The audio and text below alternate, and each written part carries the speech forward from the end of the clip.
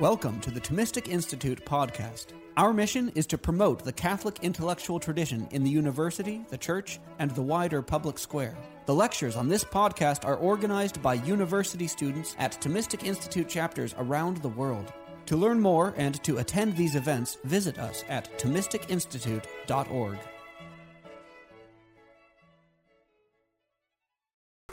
Thank you, Emilio. It is a great honor for me to be here in Mexico City with you for this first lecture of the Thomistic Institute. I understand that when the invitation was made, I was told that I could lecture in English, that most of you understand English, and I am most certain that your English is certainly better than my Spanish. So we'll proceed in English, and I hope that it's intelligible and understandable. As Emilio said, we're going to speak this evening of St. John Paul II's theology of the body and its foundation in the thought of St. Thomas Aquinas, which 20 years ago was probably a more salacious or contested argument than it is today. How many of you are aware of what the theology of the body is, of what John Paul's theology of the body is? Has anyone read anything of the theology of the body? So a little bit, yeah. So yeah, a little bit more. Good. This is good. It's okay. Don't be embarrassed. It's okay. So the theology of the body really became a sort of locus of Christian and certainly Catholic theological and philosophical thought beginning in the early 1990s, even though it had been around already for about 10 years.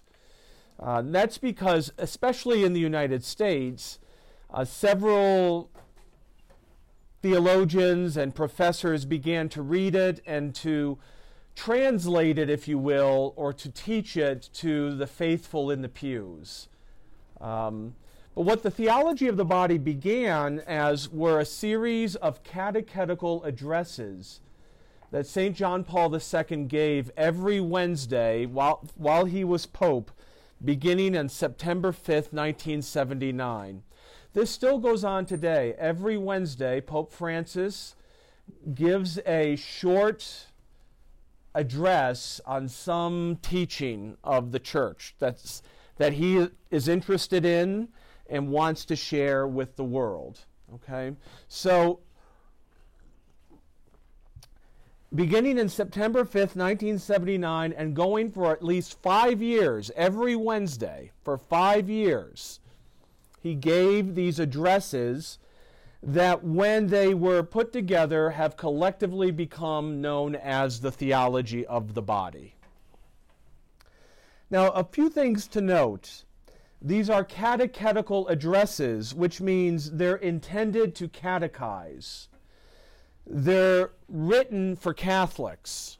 They're not necessarily written to persuade or convince the average believer. They're not intended to convince a non-believer. So they're not philosophical in that sense. He didn't write these catecheses, the theology of the body, for non-Christians. In fact, the theology of the body begins with Scripture, with Genesis. It doesn't begin with human reason. In the theology of the body, St. John Paul II is not interested in making philosophical arguments for the things and the truths that he's teaching, even though he considered himself a philosopher, primarily. The American biographer of John Paul, George Weigel, once said that he thought the theology of the body was a sort of theological time bomb that was set to go off sometime in the 21st century. And since the early 90s, certainly in the United States, we've seen the development of what I would call a cottage industry of workshops and conferences and institutes and books, all devoted to the theology of the body, considering the theology of the body as something radical and groundbreaking. So the question you might be asking is, why am I talking about St. John Paul II for this inaugural lecture of the Thomistic Institute, which concerns St. Thomas Aquinas? Well, it's because I believe, and I think it's true, that Karol Wojtyła, the man who became John Paul II, was in fact a Thomist. And he was classically trained as a Thomist, just like every priest of his era was. He had a profound appreciation for St. Thomas's metaphysics, for his anthropology, for his moral theory. In fact, in his early years as a priest, he thought that St. Thomas's system provided the best synthesis for understanding human action, human emotion, and morality. Nevertheless, throughout his career, Karol Wojtyła was concerned, especially beginning in the 60s and into the 1970s, that theology and philosophy had become too abstract, too separated from the concerns and the lives of the faithful in the pews at church, too disconnected from human experience. This is why those of you who study philosophy and know anything of Karol Wojtyła often hear that he's studied phenomenology, that he was a phenomenologist.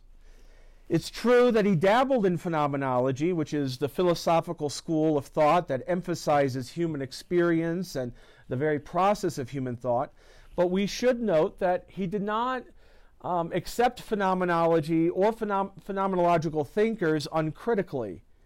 So even though he was interested in reconnecting theological and philosophical thought with human experience, or at least speaking theologically and philosophically in ways that connect with the lives of the faithful, John Paul was no relativist. He was no subjectivist. He was a follower of Jesus Christ. And Christians believe fundamentally that even amidst sin and violence and confusion, the world still makes sense, and that creation makes sense, and that we can learn from creation. Christians believe that God makes sense, that He's rational, and that revelation, what He has revealed in Scripture and in tradition, is reasonable, even if at times it's mysterious. So this evening, I'm going to take you through, just very briefly, three of the basic points of the theology of the body and how John Paul articulates them.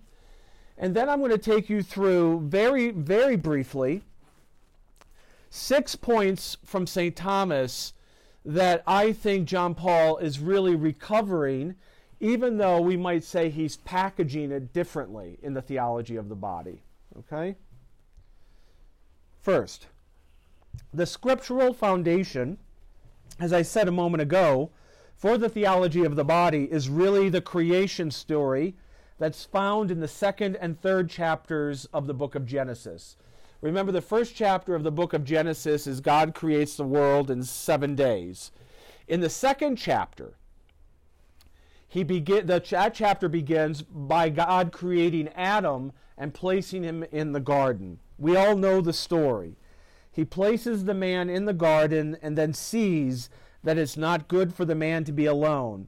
And after bringing all the animals to the man, God creates woman to be his partner. For John Paul, and this is a direct quote, chapter 2 of Genesis constitutes the oldest description and record of man's self-understanding. And together with chapter 3, it's the first witness of human consciousness. The stories in Genesis, especially the first 11 chapters of Genesis, were passed down orally long before they were ever written down.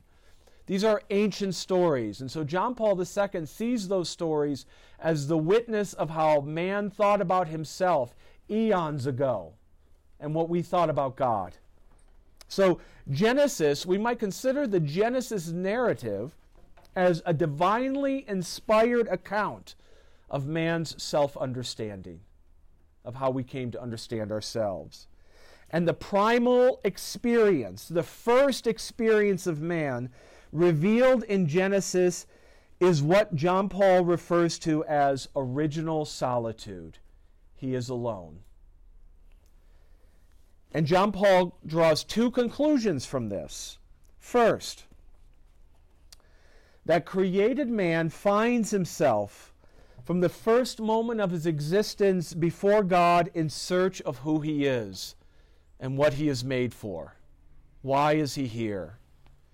He says that man, from the first moment of his existence, is in search of his identity. Every person who has ever lived or ever will live is engaged, for St. John Paul II, in a subjective search, a personal search in my objective identity, why I'm here.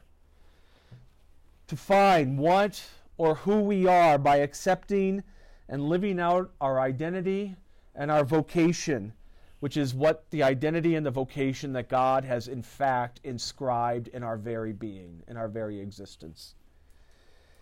The second conclusion that John Paul draws from this is that self-knowledge goes hand in hand with knowledge of the world. It has to. I cannot know myself without knowing the world, and I cannot know the world without more and more knowing myself. He says this is a direct quote. In Genesis, the man realizes that he is alone because he realizes that he is different from everything else in the world. He is not one of the animals. The body, this is the theology of the body plays a significant role in man's realization that he is alone. For John Paul, it's the human body that reveals to the man that he is different. He is a body unlike any of the other animals. It's the structure of the body for John Paul that we have 5 fingers, 2 hands, opposable thumbs. We have a brain, we have a heart, we have emotions. We can walk and move on 2 legs. He says that it's our body that permits us to be authors of truly human activity. See, for John Paul, it's not that the world overvalues the body. I think in our current culture, we might be tempted to think that the body has become too important for the world. John Paul would insist, in fact, the body doesn't reverence or understand the body enough. That it's more important than what most people in the world think it is. Right? This is precisely why, because of the body, that John Paul notices that Adam's first reaction upon meeting Eve is not to notice that they are different, but to notice that they are the same. This at last is my flesh of my flesh and bone of my bones. This one is like me. They are the same. Right? They only notice the differences when they sin. Original sin is when they begin to notice their differences and have to hide their differences from each other. Right? This is one of the central themes of the theology of the body. The body, if you remember nothing else from this one thing to remember tonight, for St. John Paul II, the body is what expresses the person. The body expresses the person. The creation of the woman now means that mankind has 2 complementary ways of being body, 2 complementary ways of being human, male and female. The human body, in its male-female complementarity, has what John Paul II calls a spousal attribute or a spousal meaning. This is sort of the phrase that repeats itself, the spousal meaning of the body. And he never exactly defines it outright in the theology of the body. But as you read it, what you come to see is that the spousal meaning of the body is this, that our bodies direct us out of ourselves to another person, to others, and ultimately to one other. The body is directed outward to the other. And that's why the conjugal union, he says, the marital union, the sexual act within marriage, carries within itself the prime awareness of the meaning of the body. That it's directed as a gift of self to somebody else.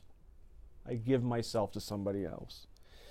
Now, there's a deeper reason, though, that the body and the human person is directed outward to the other in gift. And it has to do with creation. Here's a direct quote from St. John Paul II.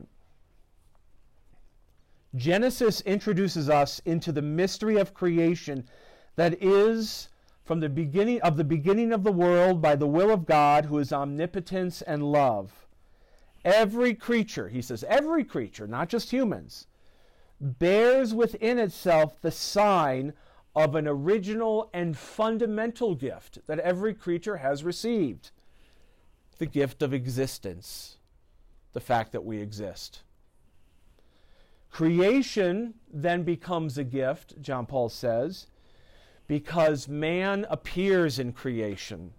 And unlike the other creatures, because man is made in the image of God, man is able to understand that existence is fundamentally a gift, unlike any other animal.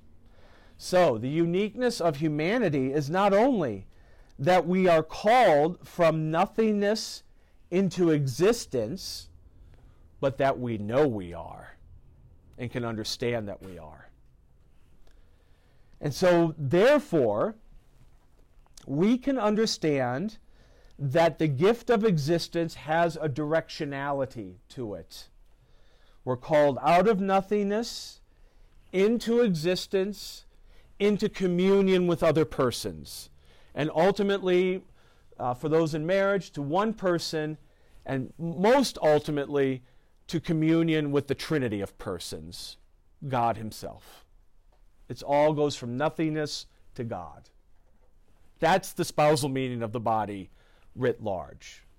The body is a witness to this gift because it is also a witness to the love that God gives in bringing us from nothingness into existence.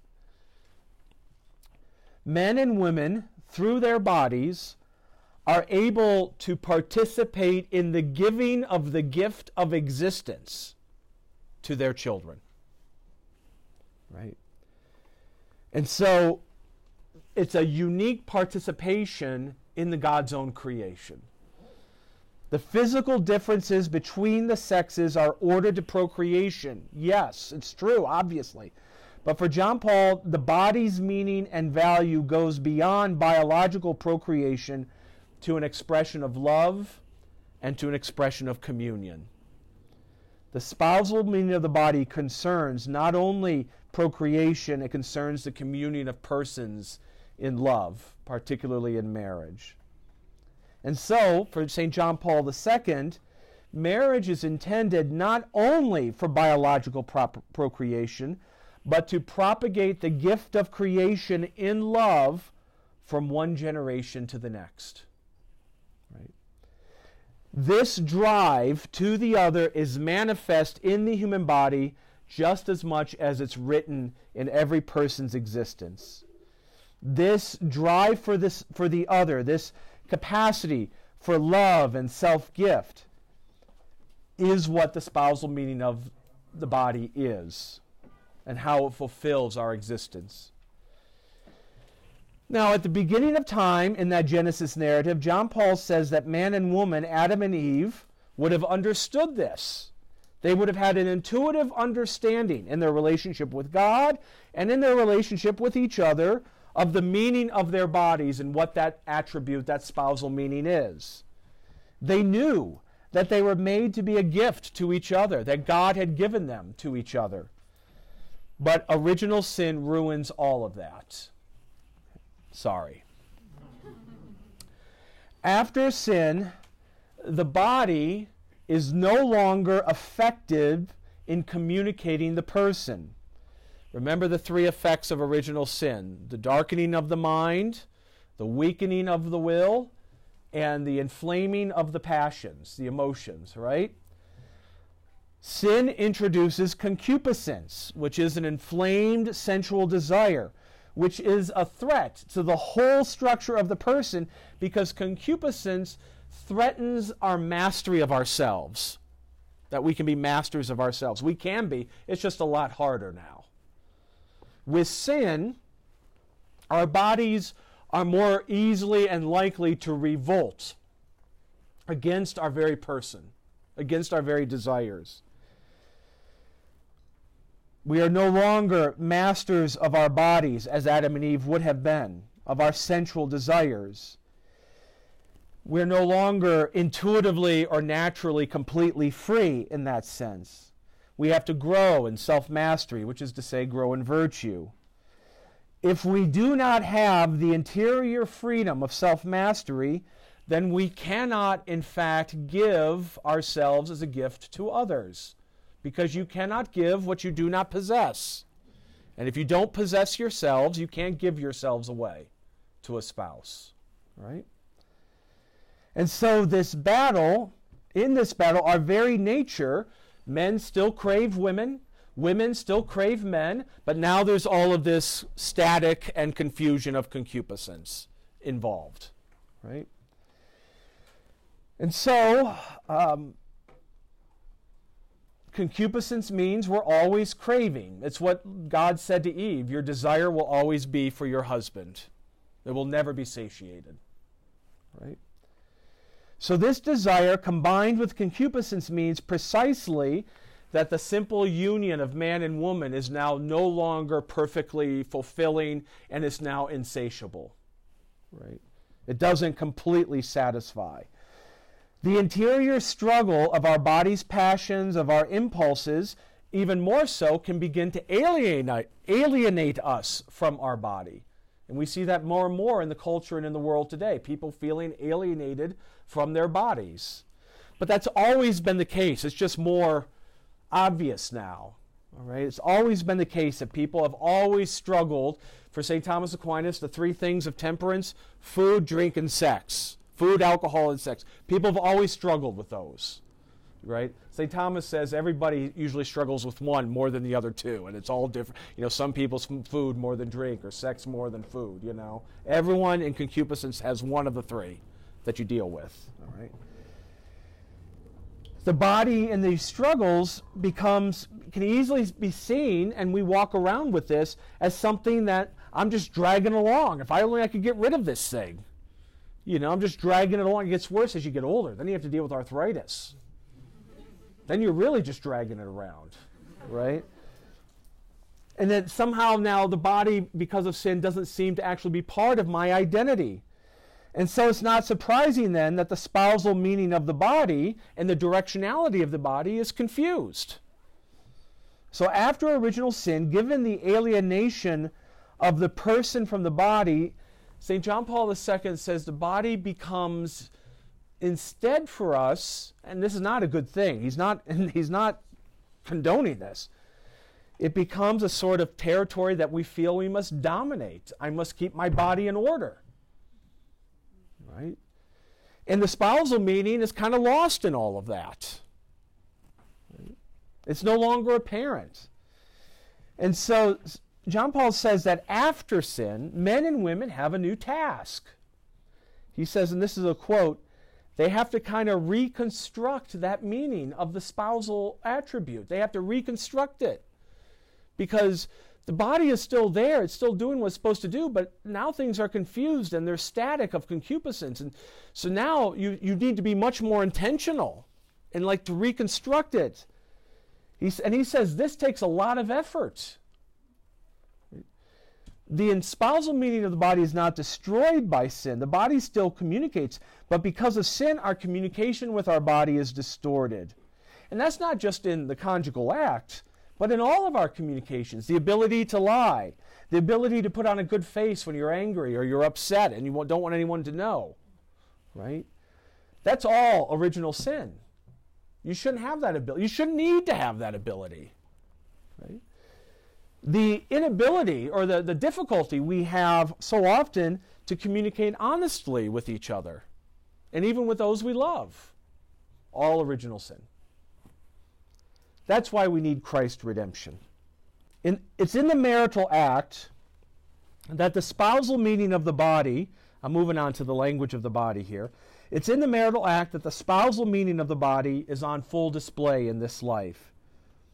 Precisely because the body has meaning, this drive to the other, the body, St. John Paul II also therefore speaks a language of its own. And men and women use their body to communicate with one another and with the world. As I said, words, facial expressions, and so forth. But the body also communicates, sometimes in ways you don't want it to. You're upset. You're practically in tears. You think you're putting on a good face. Everybody else in the room knows you're upset. Right? Sometimes the body communicates in ways you don't think it is. The body communicates the person, even sometimes against the will of the person.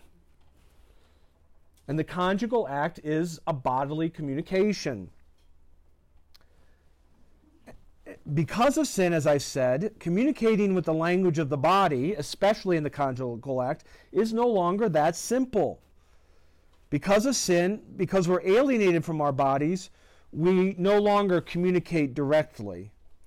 And so John Paul says that couples have to reconstruct, but to do this, he says they have to work to, and the word he uses here is reread. They have to reread the body, reread the language of the body, which is to say, you have to understand that the body has an objective purpose and an objective meaning, and communicate accordingly.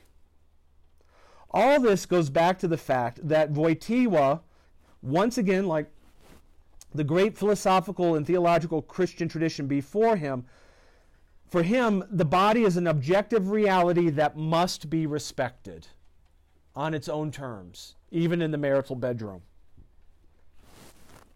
The body is not just a shell or a suit, and it's not incidental to who we are. It's part and parcel of who we are. So John Paul says this, and this is a direct quote. If the human being, man and woman, in marriage, gives to their behavior a meaning that is in conformity with the fundamental truth of the language of the body, then they are living in the truth. In the opposite case, they lie and commit falsehoods with their body. You might see now where all this is going.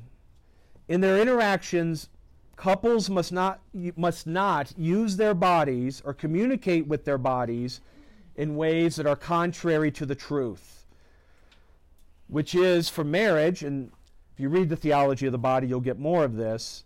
For him, the fundamental truth of marriage are the words that are spoken on the day of the wedding, the words of the exchange of consent, which is words of complete and radical self-gift until death.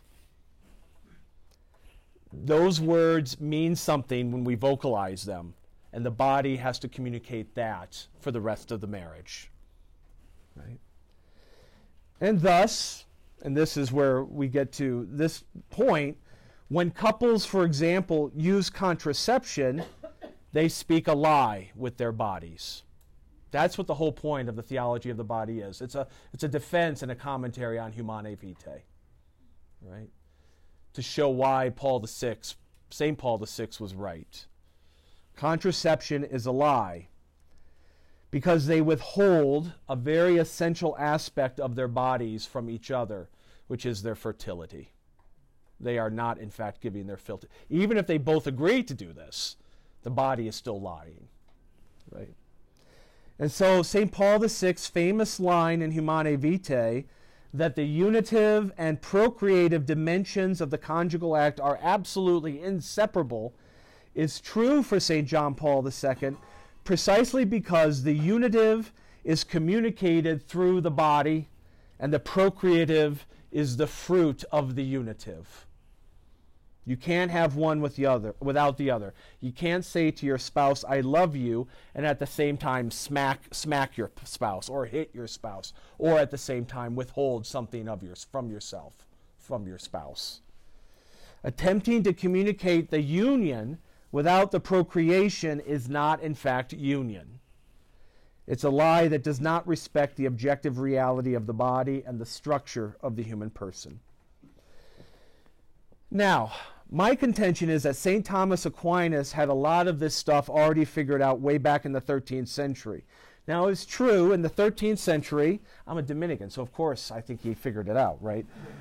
But in this case, it's actually true. In the 13th century, People did not speak about matters of marriage the way they did in the 20th century or the way they do today. And it's true that when you read St. Thomas, you're not going to find any treatise on sexuality or even necessarily a treatise on the human person. He doesn't have one, right? And Wojtyła knew that. When he was teaching in the University of Lublin in the late 1950s, he taught the way Dominicans taught, the way every seminary professor taught, which is he opened St. Thomas's Summa, he read it, and then he explained to you what St. Thomas was doing. That's how most theology classes went in the 1950s, okay? It wasn't until the birth control debate in the 1960s and the 1970s that he began to see that presenting the same natural law arguments from Thomas just wasn't working and wasn't connecting to people. But the theology of the body presumes many of the conclusions that Aquinas had already reached, even if John Paul doesn't talk about them. In fact, a number of times in the theology of the body, he explicitly says that it's just not his intention to go into the metaphysics of all of this. That's not why he's doing it. He's focusing on the subjective side of the human person, on the human body, and what Scripture has to say about it. So, I want to suggest there are 6 aspects of Aquinas' teaching, and I'm going to go through these very briefly just to give you a taste, that not only support the theology of the body and this notion of the spousal meaning of the body, but also can provide deeper metaphysical and theological foundations than what John Paul did in these catecheses. These are all very basic Thomistic principles, and any of you who are studying St. Thomas or have studied St. Thomas will recognize all of these very easily. But most of them were largely forgotten, certainly in the 60s and the 70s, and by the time John Paul was articulating the theology of the body. And if they weren't forgotten, no one really knew that it was St. Thomas who had kind of come up with this. But make no mistake, Wojtyła knew all of these principles, even if most people weren't talking about them at the time. So, the first principle. St. Thomas has a strong sense of that every creature has an appetite for perfection. Right? In his metaphysics, in his philosophy, perfection, and he's borrowing all of this from Aristotle, perfection is synonymous with being, actuality, and goodness. Right?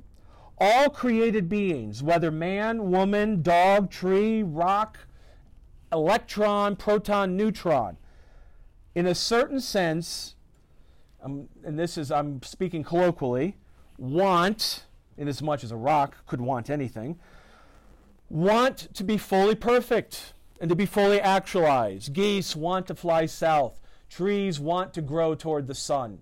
That's their perfection, right?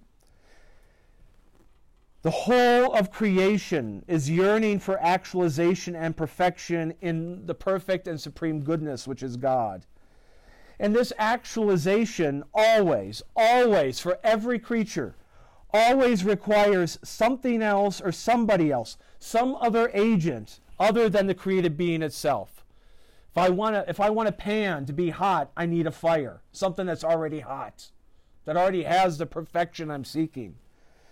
This is true whether that other agent is the supreme good, God himself, or other created agents who are good in some respects, actualized in some respects, and not good or not actualized in others, but can in fact actualize other things in the ways that they are already actualized. I mean, if a rock is not, it's not in a rock's nature to be in midair or to be up on a shelf. It really wants to be on the ground. Right? That's where it wants to be. The human person, who is a composite of body and soul, is actualized, each of us, and therefore perfect, each of us, in some respects and imperfect in others. Right? None of us is completely perfect. None of us has actualized our full potential. And we need others. We need other persons and other things. We need teachers to teach us. We need people to love us or to care for us. We need food to feed us. Right? Our capacities to act are always actualized in ways that need others to be the actualizers, if you will. I'm not even sure that's an English word. Every person finds fulfillment outside of himself, outside of herself, in study, in work, in relationships. To use the formal Aristotelian Thomistic language, every agent acts for an end, for telos, for a good. Now get this. For St. Thomas, one of the ways he speaks about love in its most primal sense is that drive for perfection. The appetite to be perfected by those things that are connatural, fitting to our nature, and perfecting of us. So in that sense, there is such a thing as natural love. Rocks have a natural love to be at rest. Geese love to fly south. But what separates these natural loves and animals' loves from human love is precisely that men and women can know and can understand and can choose where we will find our perfection, in what activity, in what things, in what people or what person. And we can make choices, and we can understand how our choices will bring us to that perfection, right? That's why in Latin, in Thomas's Latin, he uses a different word for love, for the kind of love that humans have.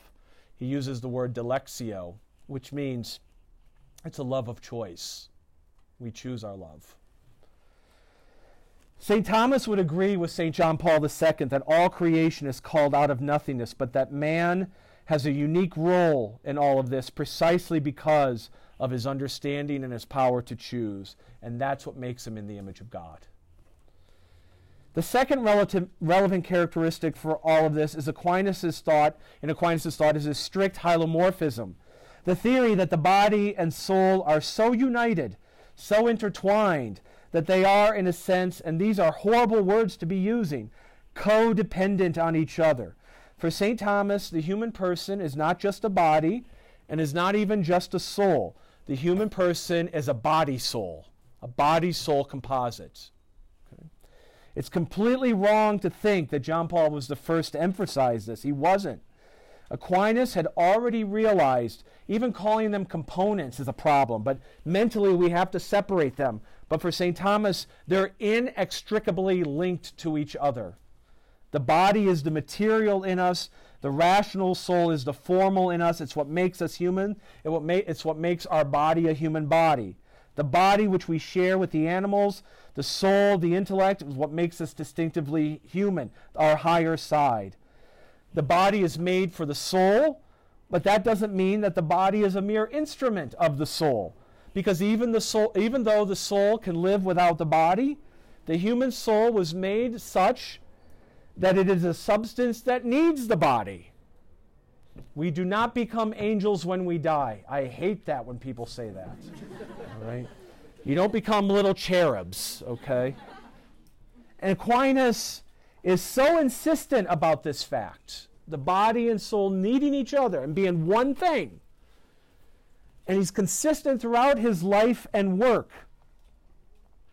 He's so insistent that he holds that when you die and your soul separates from the body, until the general resurrection of the dead, when all bodies will rise and be reunited with the souls, that your soul is not completely itself. Now, if you make it to the beatific vision, that's more than makes up for, not having the body. But it's still not itself, because it doesn't have its body. Right? He holds that there's an immaterial element to human thought that cannot be explained by bodily organs. The thought, like universal thought, we know this. Aristotelians in the room know this, right? Universal thought, ideas of truth and goodness and love and freedom. But if he were alive today, he would be thrilled, I think, to point to all the developments of neuroscience, to point to the fact that we can put people in a scanner and tell them to think about something and see parts of the brain light up. He would say, of course, because the intellect needs the body, needs the senses, needs the brain to come up with the images, to chomp on, to think of things like freedom and love and truth. Right? The immaterial component is our knowledge, but it needs the material component. It is absolutely impossible, if I can just digress this one moment, it is absolutely impossible for the human brain to be blank unless you're like in some sort of coma, right? I hate that. When you go to sometimes you go to retreats, it's like, you need to please clear your mind. That's impossible. When people tell you to clear your mind, what do? You imagine a brick wall, a blank wall. Am I the only one that does this? No. Well, guess what? That's an image in your head. You haven't cleared your mind. All right? The human intellect uses images to chomp on to come up with abstract and universal ideas. That's why we need the body. This is exactly what distinguishes our personhood from the personhood of God and the personhood of angels. We are embodied persons. We are corporeal persons. So we share the reality of being bodily with animals, but we share the reality of immaterial thought, being an immaterial intellectual substance in our soul with God and the angels. Our souls are made for our bodies, and our bodies are made for the soul. Third, as I said earlier, human love is distinguished from those natural drives to perfection, natural loves. But we are composite creatures, and so we have that animal side to us.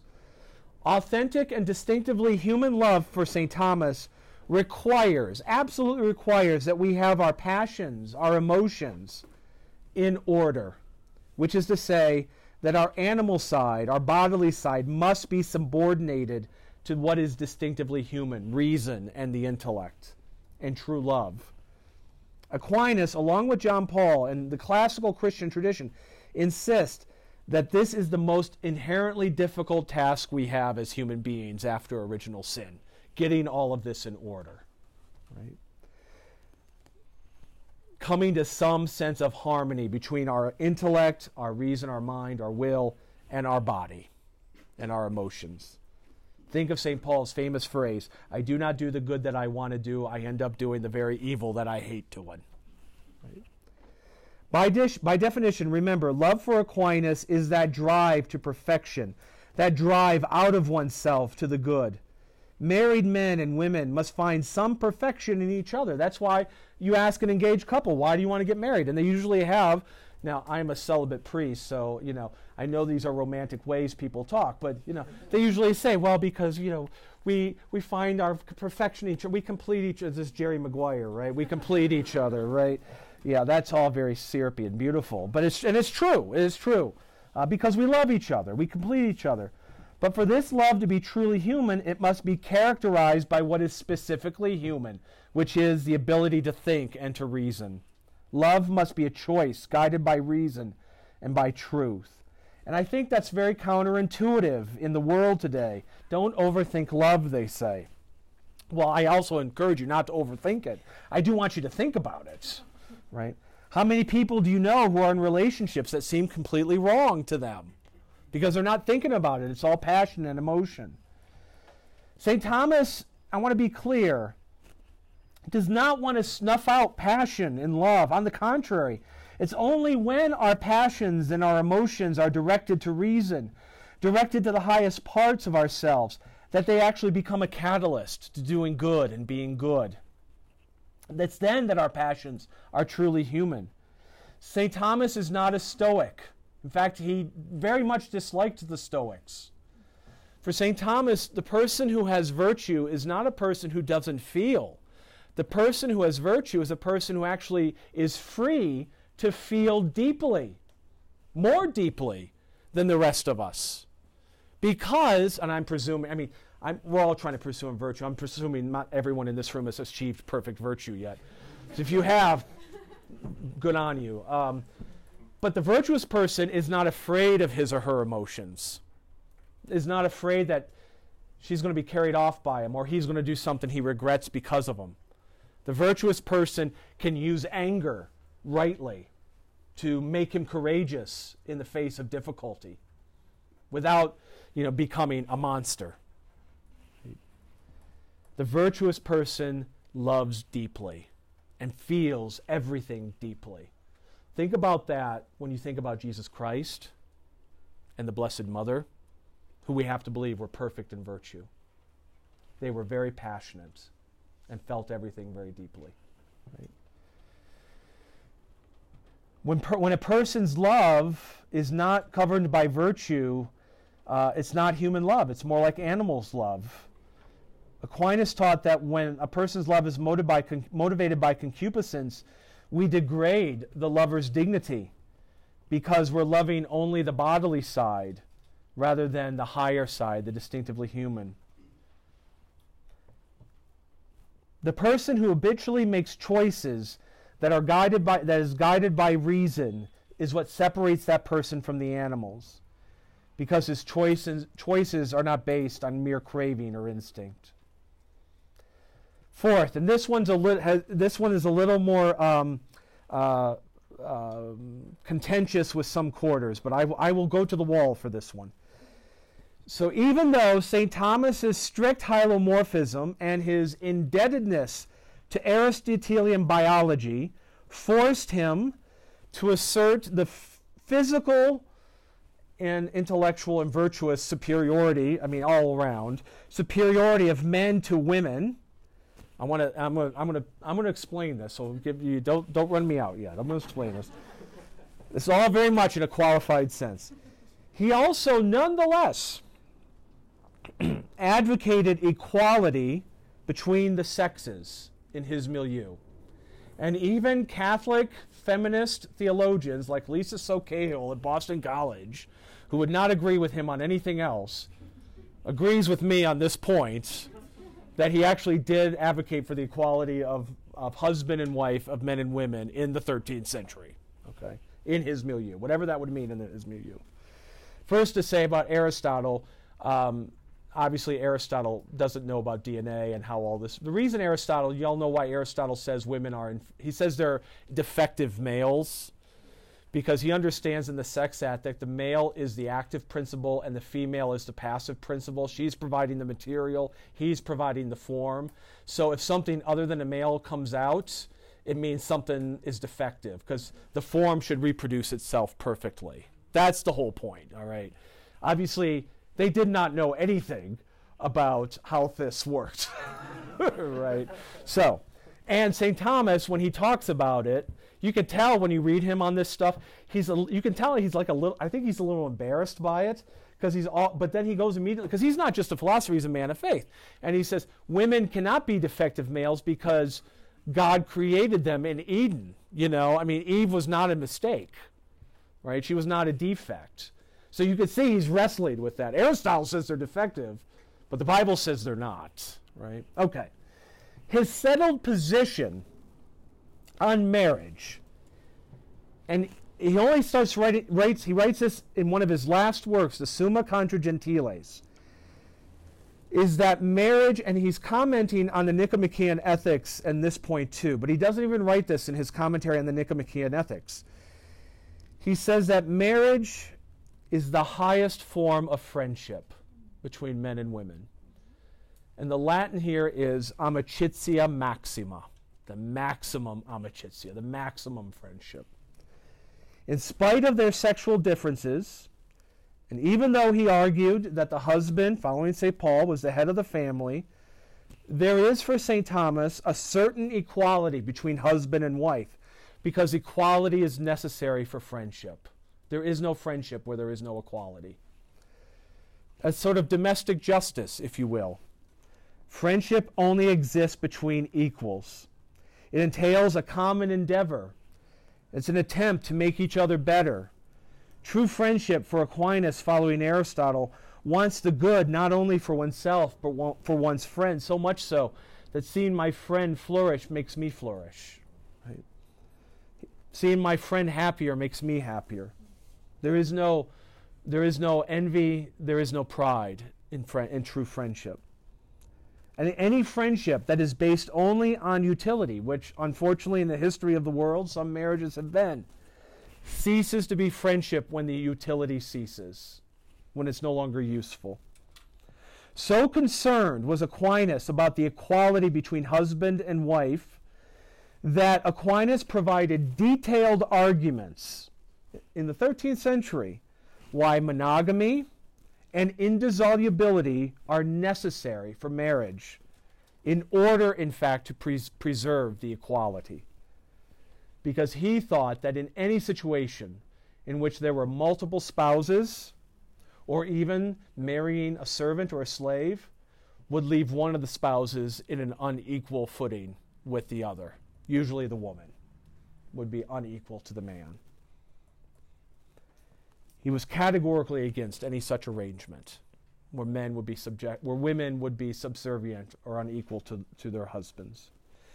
Fifth, I don't know if you all have this word in Spanish. Do you all have the word marital debt? Does anyone even know what this is anymore? What do you call it in Spanish? The debito de conyugale? Okay. I'm close on that. Am I close? My Spanish is horrible. Fifth, in St. Thomas's view, and this is actually the traditional teaching of the church, and it's still the teaching even though it's not spoken. In St. Thomas's view, the husband and wife give to each other a certain authority over their bodies in the exchange of mutual consent at the wedding.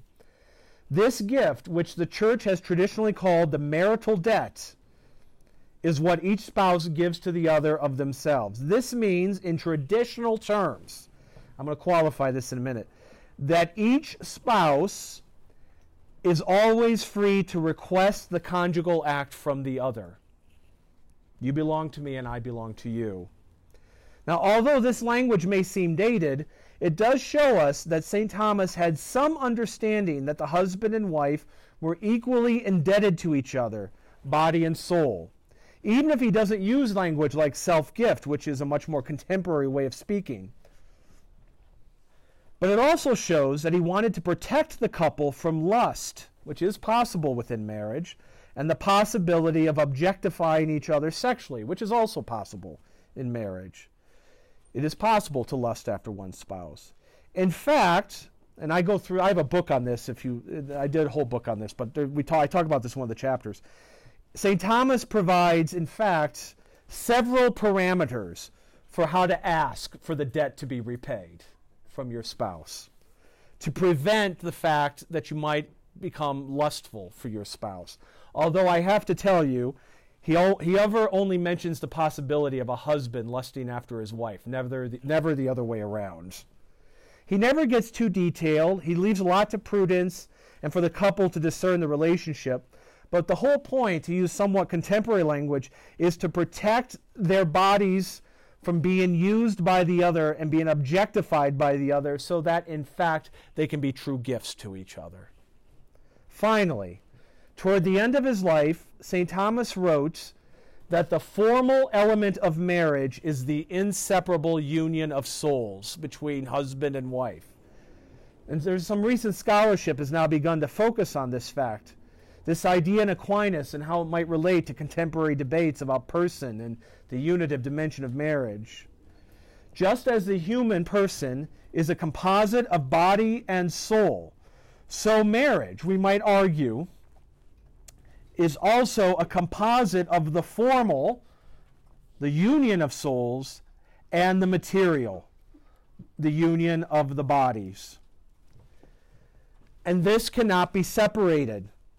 These cannot be separated from the end of marriage, which is the begetting and upbringing of children, which is benefited not simply by the material aspect, but also by the formal aspect, the union of souls, the bond of a husband and wife that provides the foundation for care for children, which St. Thomas spends a lot of time on. That's one of the biggest reasons for him for monogamy, is that it creates a bond of a husband and wife who are then devoted to raising their offspring and making them successful, virtuous saints, essentially,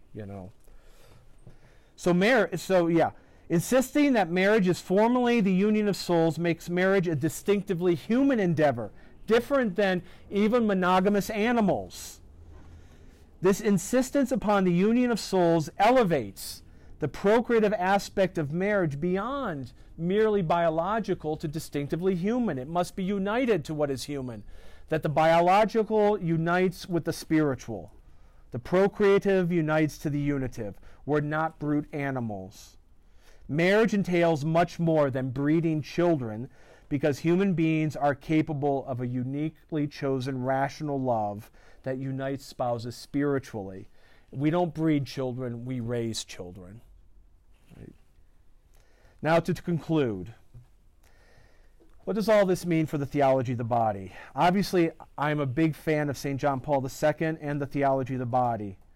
I think it was a mistake for early interpreters to interpret it as something radically new, and there's been some real deviant interpretations because of that.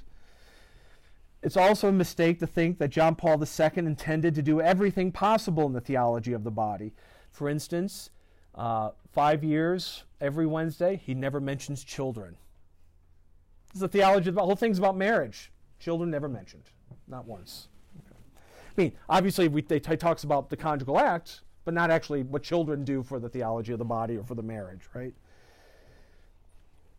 I suggest, going forward, that people, I think most people haven't read these catecheses. I suspect, and I think they read commentaries, but I suspect you read them. Read St. John Paul II's first book on marriage and sexuality, Love and Responsibility. Second, I know that John Paul would have welcomed introducing St. Thomas into this discussion. I mean, look at his pontifical writings, Veritatis Splendor and Fides et Ratio. But more importantly, going back to his dabble with personalism and phenomenology, in his last book, published in English just a few weeks after he died, Memory and Identity, this is what he insisted. Quote, "If we wish to speak rationally about good and evil, we have to return to St. Thomas Aquinas. That is, we have to return to a philosophy of being. With the phenomenological method, for example, we can study experiences of morality, religion, or simply what it is to be human, and draw from them a significant enrichment of our knowledge, yet we must not forget that all of these analyses presuppose the reality of being, and also the reality of what it means to be human, of being a creature.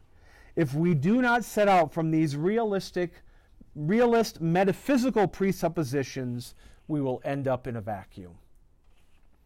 Aquinas' thought, I think, provides all the presuppositions that just gives fullness to John Paul's theology of the body. Thank you for listening to me talk for like an hour.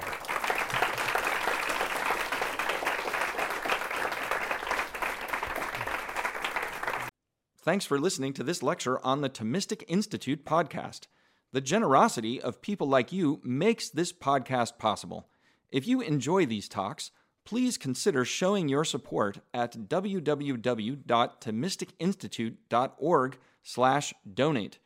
Your donation of even $1 helps us reach more college students and many others with the powerful truths of the faith, and it ensures that we can keep publishing top-notch lectures on this podcast.